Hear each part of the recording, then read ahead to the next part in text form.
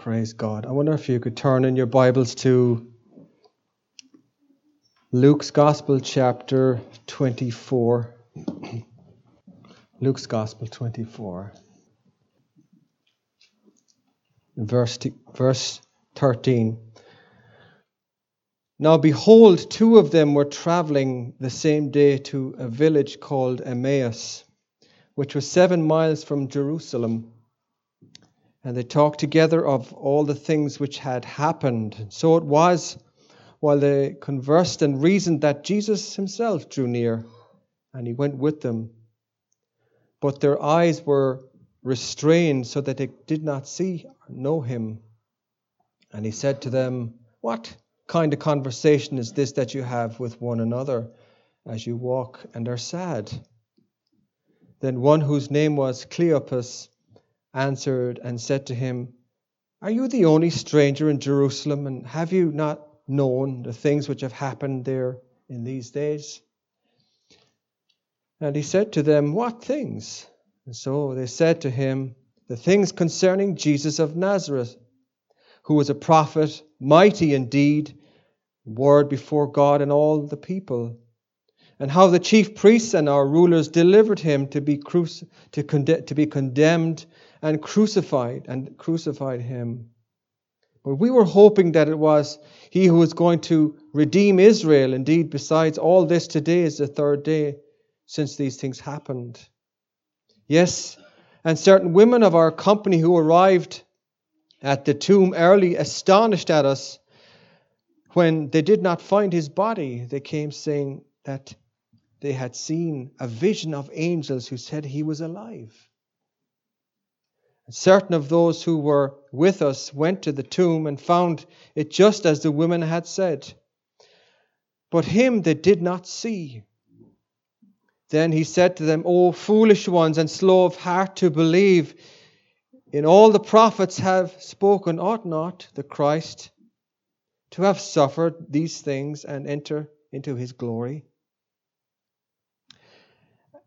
And the beginning at Moses, all the prophets, he expounded to them all the scriptures concerning himself. Then they drew near to the village where they were going, and he indicated that he would have gone further. But they constrained him, saying, "Abide with us, for it is toward evening, and the day is far spent." And he went in to stay with them. Now it came to pass, as he sat at the table with them, that he took bread, blessed, and broke it, and gave it to them. Then their eyes were opened, and they knew him, and he vanished from their sight. And they said to one another, "Did not our hearts burn within us as he talked with us on the road, and while he opened the scriptures to us?" Did not our hearts burn within us? Lord, as we come around your word again this evening, Lord, deliver us from not having any expectation. Deliver us, Father, from just having a Sunday night mentality. Or deliver us from just hearing a message. But Lord, that we may hear the truths that you want us to see this evening. Lord, like you drew alongside those disciples along the road to Emmaus, Lord, to a certain extent you had hidden yourself. But Lord, in many ways, Lord, our lives, Lord, we don't see you in things. But Lord, you open their eyes, Lord, open our eyes to see the Word of God this evening. Lord, God, that our hearts would burn within us, Lord. That the truth of your word may come alive, Lord. That it may be seen, the truth of who you are, Lord. And this glorious message. The hope that you have given us. Lord, will you reveal yourself to this evening? Lord, to our hearts. Lord, help me speak forth, Lord, your word. Lord, open these lips, Lord, and give ears to hear what the Spirit of God is saying. Lord, what point is it, Lord, in just saying something for the sake of it? But, oh God, that you would anoint, Lord, that faith would rise in our hearts to hear what God has to say. Lord, we need you, Lord, more than we realize. Holy Spirit, come and take control of this gathering. Lord, that each one of us would have a sense of expectation. Lord, reveal yourself to us. In Jesus' name I pray. Amen. Did not our hearts burn within us? John 12:21, and they came to Philip, who was from Bethsaida of Galilee, and asked him, saying, Sir, we wish to see Jesus. And truly, that is the center of our lives. That is Christianity. It's Jesus. Jesus Christ and Him crucified. What is Christianity? The world has a certain view of it. According to Wikipedia, it's the largest religion in the world, 2.4 billion. But inside of that whole spectrum, or whatever you would call it, there are a raft of differences, opinions, interpretations, which could keep us talking for hours.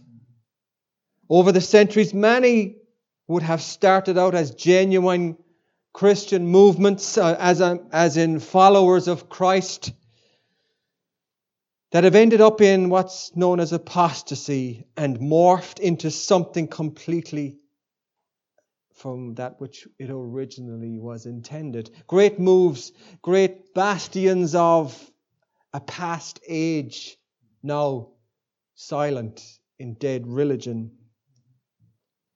Creeds, statements of faith were created in order to clearly define doctrinal statements, clearly define truth, because the attack was on truth right through the generations. And as time passes, we see the erosion of these things.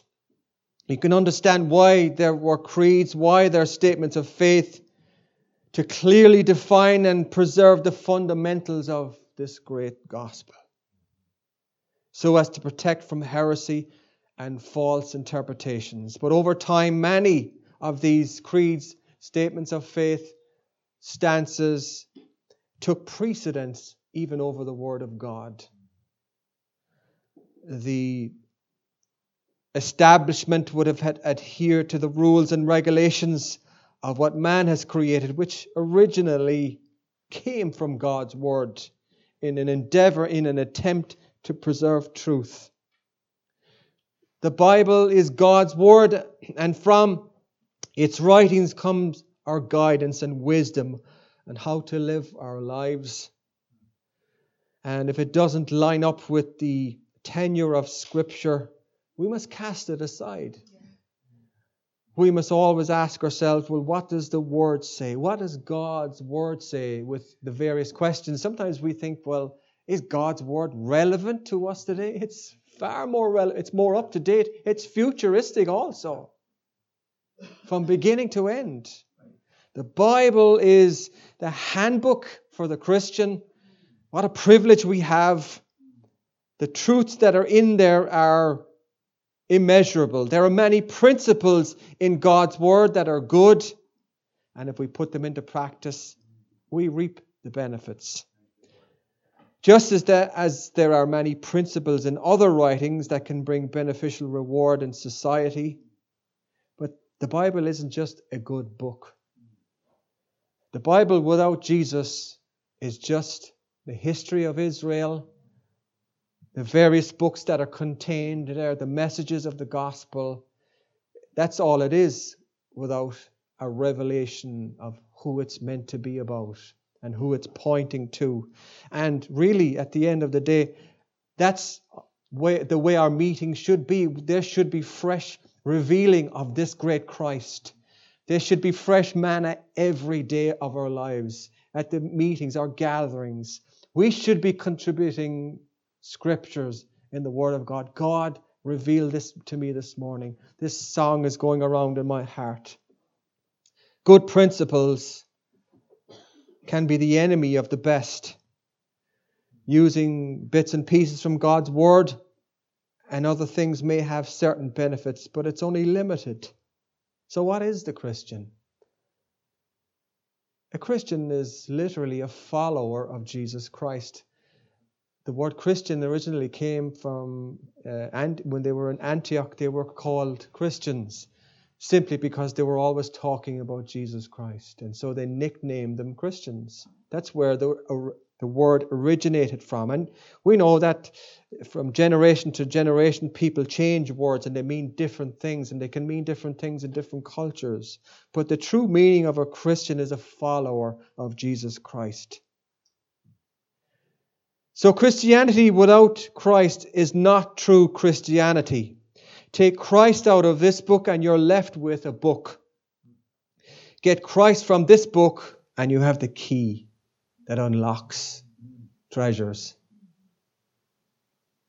Great treasures. That is our message. He is the very embodiment of truth itself. Knowing Him sets you free. Thank you, Lord. And, to think as Jesus walked with His disciples, as He spoke to them, as He revealed things to them, He had a betrayer in the midst. He washed His feet. Jesus knew what He was going to do. He had Pilate standing in front of Him, asking Him what is truth. And we can be going through the motions. We can be playing a religious ritual or routine and not know the truth that is in this book. Not know it. I'm talking about a union with the truth of God's Word. A union with what it means that when Jesus says, I am the door, any man who enters through me shall be saved. Shall go in and out and find pasture. That is our message. If Christ isn't revealed in our message, well then we're missing. We're missing something. And as we said this morning, our lives, they ought to reveal Christ. The fragrance of Jesus ought to come from our lives. He is the bedrock of our salvation. He's the immovable strength. Well did a hymn writer say, on Christ, the solid rock I stand. Solid rock. All other ground is sinking sand. That's why we fellowship together, because we are His body. We remember His death because that's a reminder of what He has done for us. We cannot approach God without perfect righteousness. He is that righteousness. There's a scripture in the Old Testament. It says, bring forth your strong reasons. You know that one? I think it might be in Isaiah. I'm not 100% sure. But my old pastor used to say, Jesus is the strongest reason. The work of the cross is the greatest, strongest argument before Almighty God. What a Savior. That's why we fellowship together. Now, if Christ is not revealed, then there's no Christianity. Martin Lloyd-Jones, the famous preacher from Westminster Chapel in London, said there is no Christianity apart from revelation. What does that mean? Apart from revelation. Well, it's simply put, when you can be reading God's Word, you come through familiar passages and you see this, I know that verse, but it's when it comes alive in your heart. When you get it, even though you may have read it many times, or maybe it's an old truth that's been dumbed down by unbelief or lack of communion with God. But we need revelation from God's Word. Yesterday's manna will not do. Yesterday's manna is moldy. Did you ever come across believers that they just always harp back to the one day in which they got saved and they never seem to move on from that? Did you ever come across that? It's like, that's it. Is that it? We ought to have a testimony every day of our lives. Something new, something fresh. Praise God for those original testimonies. We thank God they are signposts. They are monuments, if you like, of past blessings. Songs that remind us of Jesus. These things are wonderful, but we need fresh revelation today. It's no point in gathering so much this morning and then try and use it for the rest of the week. We need it every day, every morning, every day of our lives. If our lives, our churches don't reveal Christ, then there's no life. In Acts 2, that's what Peter, full of faith and the Holy Spirit, preached his first gospel message. You know, sometimes I feel, I'd love to hear the message again for the first time. And that's the way it ought to be. Sing to the Lord a new song. What was the response to Peter when he stood before the multitude? They were gripped in their hearts. It wasn't because Peter was in great form that day or that he sounded particularly articulate or easy to understand. It was because the Spirit of God was anointing the Word of God and revelation was coming from the Word. The revelation was Christ. People were gripped in their hearts. They came with that simple response. What must we do? They were cut in their hearts. Peter didn't say to them, well, here's a list of regulations. Do this, that, and the other. Sign here, pay your tithes, and go to church. Not knocking any of those. They're all important. But what did he say to them? He said, repent and let every one of you be baptized in the name of Jesus for the remission of your sins. They had a revelation of Christ. I love that. Peter, full of the Holy Spirit. While Peter yet spake, the Holy Ghost fell. It's wonderful. While Timothy yet spake, the Holy Ghost fell. While Fiona yet spake, the Holy Ghost fell. We need that today, don't we? The Holy Spirit to fuse with the Word of God, that Christ may be revealed to our societies. You are the ones that crucified him. You're the ones that put him on the cross. What must we do? There was no argument can we do this, that, and the other. They said, what must we do as a result of hearing the guilt that was upon them? You're the ones that crucified him. Acts 8:4, therefore those who were scattered went everywhere preaching the word. Then Philip went down to the city of Samaria and he preached Christ to them. And the multitudes with one accord heeded the things that were spoken by Philip, hearing and seeing the miracles which he did.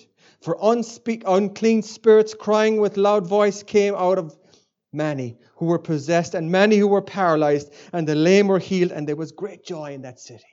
Remember Jesus when he met the woman at the well, the woman from Samaria? I prayed one time the woman in the well, so she wasn't in the well. It was at the well. The joy, and she went back. She says, come see a man that told me all that I ever was, all that I ever did. What was the difference in that woman's life? She had a bad reputation. Why would somebody listen to somebody with a bad reputation? What was the difference? Christ had revealed himself to her in the most wonderful and profound way. And here is Philip at a later stage, after they had received the Spirit of God. Now he's going down to Samaria, and Samaria explodes. He preached Christ. We'd love to see that in Ballynahinch and in Limerick and in Dublin and Cork and Belfast. For unclean spirits crying, this is what the gospel is. Let's not this world determine our understanding of who God is. It's the Word of God that determines. That's how we know what He's like. This is what God did through a bunch of misfits, fishermen, complaining. Who can sit nearer Christ when they get to heaven? They're arguing and complaining, getting Mammy to speak to Jesus to see if you can get a word in. That's what they were arguing about. They hadn't a clue what was about to happen. But now here's Peter, the one who denied Jesus 3 times. He's standing up preaching a first gospel message. Powerful. The anointing of God was upon him. And it says there was great joy in the city. I'm sure there would be great joy in this place if people are set free from things. If you spoke to somebody on the job tomorrow and what you said had an effect in their hearts and they were set free, there would be great joy, great rejoicing. This is what we need in our gospel outreaches. This is what we need in our churches. This is what we need in our sermons, in our schools, in our colleges, and wherever you see the Christian. This is what we need. Look at so-and-so. Their lives, they exude the fragrance of Christ. There's something different. There's something about you that causes me to thirst. I don't understand. What is it? Tell me. Why do you do what you do? What is it about it that makes you so content? Many are drawn by what they can get. Many are attracted by the lifestyle, etc., and to see what they can get. Jesus said, exposing their motives, he says in John's Gospel 6:26, he says, Jesus answered him, said, most assuredly I say to you, you seek me, not because you saw the signs, but because you ate the loaves and were filled. We can have wrong motives. I'm glad God didn't save me because of my motives, because I wouldn't be here tonight. I wouldn't be here. I didn't have a right motive. I just wanted all my problems solved. I just wanted everything to be okay. I just want everything to be sorted out. I didn't care about Christ. I didn't care that it was my sin that put him on the cross. It is only when I became a Christian that it began to realize and dawn in on me what my sin did to him. And that God saved me despite of what I am. He didn't come to call good people. He didn't come to call people that are living a perfect righteous life, which there's none anyway. He came to call sinners to repentance. We've all broken his commandments. We've all broken God's laws. It goes beyond the external because God demands obedience from the heart. That's why it appeared as if Jesus made it harder. He didn't. He was just revealing the truth of it. I say to you, even if you look, or if you're angry with a brother, that's because it's from the heart. God's not interested in our external lives. He wants our hearts. He says the word is near you. It's in your heart and in your mouth. It's the word of faith in which we preach. And if you confess with your mouth the Lord Jesus and believe in your heart, you'll be saved. That's a miracle. But God has a way of stripping away our supports, our strengths. He has a way of undermining the things that we put our confidence. And when we're in that place of vulnerability, it dawns in us, Lord, show me the measure of my days. The weakness, the frailty of our flesh. We're just a breath away from eternity. Every one of us. We don't know the day nor the hour. God can demand a life in a moment. The Lord gives and the Lord takes away. Do not labor for the food which perishes, but for the food which endures to everlasting life, which the Son of Man will give you, because God the Father has set his seal on him. The Father has set his seal of approval on him. Moses and Joshua, they all served their time. They all did what they were called to do. This is my beloved Son. Hear him. He is, in a sense, the secret of the Most High. And they said to him, what shall we do that we may work the works of God? Jesus answered and said to them, this is the work of God, that you believe in him whom he sent. Therefore they said to him, what sign will you perform then that we may see it and believe? What work will you do? Our fathers ate the manna in the desert, as it is written, he gave them bread from heaven to eat. Then Jesus said to them, most assuredly I say to you. Whenever Jesus says that, most assuredly or verily, verily I say to you, listen even more closely. Moses did not give you the bread from heaven, but my Father gives you the true bread from heaven. We know this. The bread of God is he who comes down from heaven and gives life to the world. They said to him, Lord, give us this bread always. And Jesus said to them, I am the bread of life. He who comes to me shall never hunger, and he who believes in me shall never thirst. What do you want today? Are you saved? Are you born again? The Bible says you must be to see the kingdom of God. True Christianity is not a miserable life. It's a powerful, amazing, rewarding, strengthening life. When you see Him, you don't care about anything else. Jesus didn't come to take away all that you enjoy and for you to live a miserable life. That's not true Christianity. When He came into this darkened heart, something came in and changed me from the inside out. I didn't want those things anymore. I didn't want to be found in a nightclub. I didn't want to be getting drunk. I just don't want those things anymore because there's no joy or peace in them. They perish. It's bitter. It's just an empty life. There's no hope there. But when you find Him, He is the answer to it all. What is the Bible all about? Otherwise, if it's just a book about good advice, what's the point? You can put some principles into place and gain from it, but it still ends up in a Christless eternity. You can't have Christianity without Christ. If you don't have Christ, you don't have Christianity. Christian, have we forgotten who Christ is? Is He something way back there that changed your life and now it seems different? There's much more. Much more. Jesus is no longer hanging on that cursed tree. He's risen from the dead. Not only did He do that, but God raised Him from it. Raised Him out of the grave. Remember what the Scripture says, that if Christ is not raised, then you're still in your sin. But He is risen. How do we know He's risen? When Christ died on the cross for our sin, He took it on Himself, our sin. He died so that we didn't have to take the rap. For you He died, and your life is hidden with Christ in God. For if when we were enemies, we were reconciled to God through the death of His Son, much more, having been reconciled, shall we be saved by His life.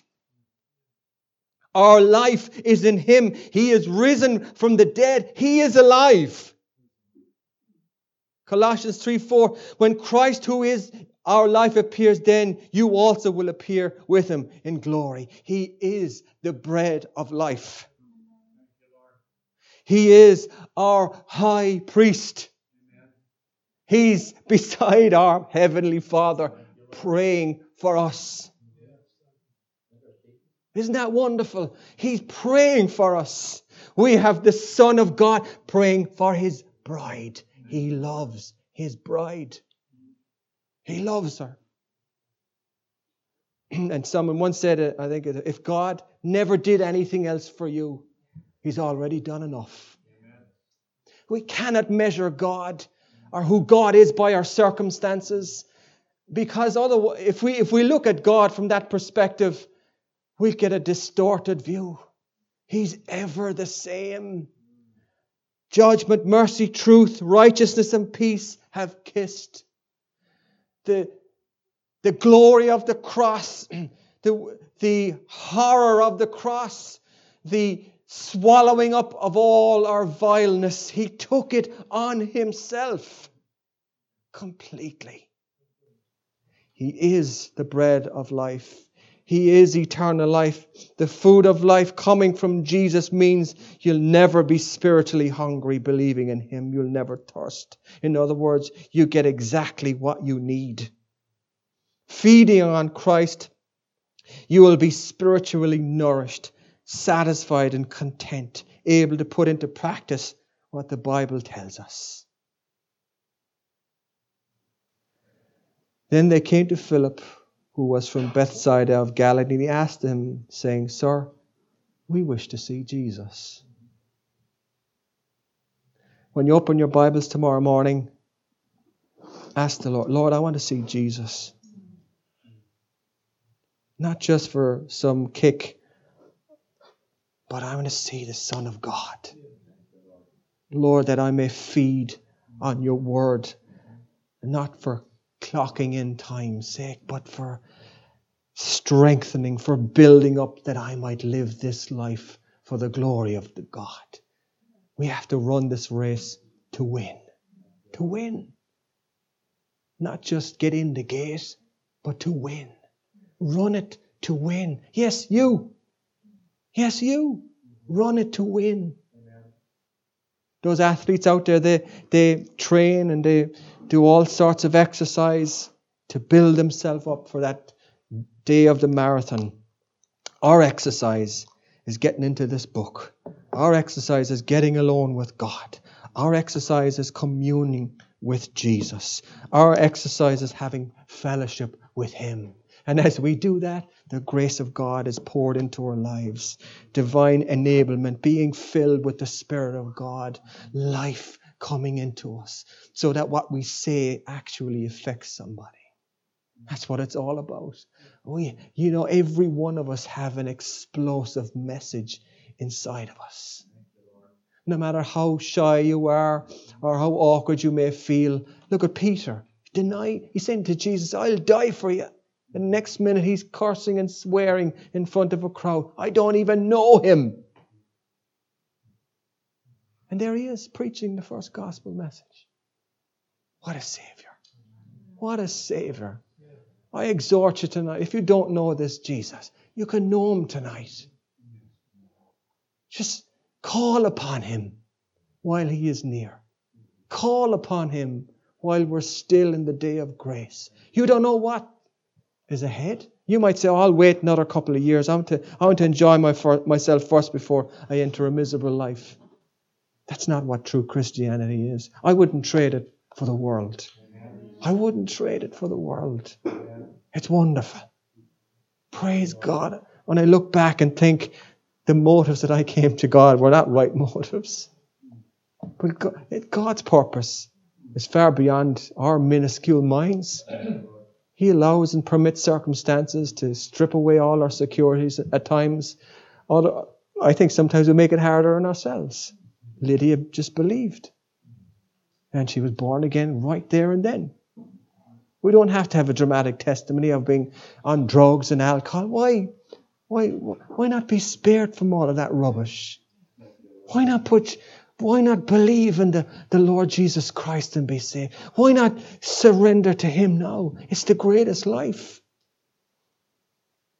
Praise God. Hallelujah. Hallelujah. Oh, glory to God. What a Savior.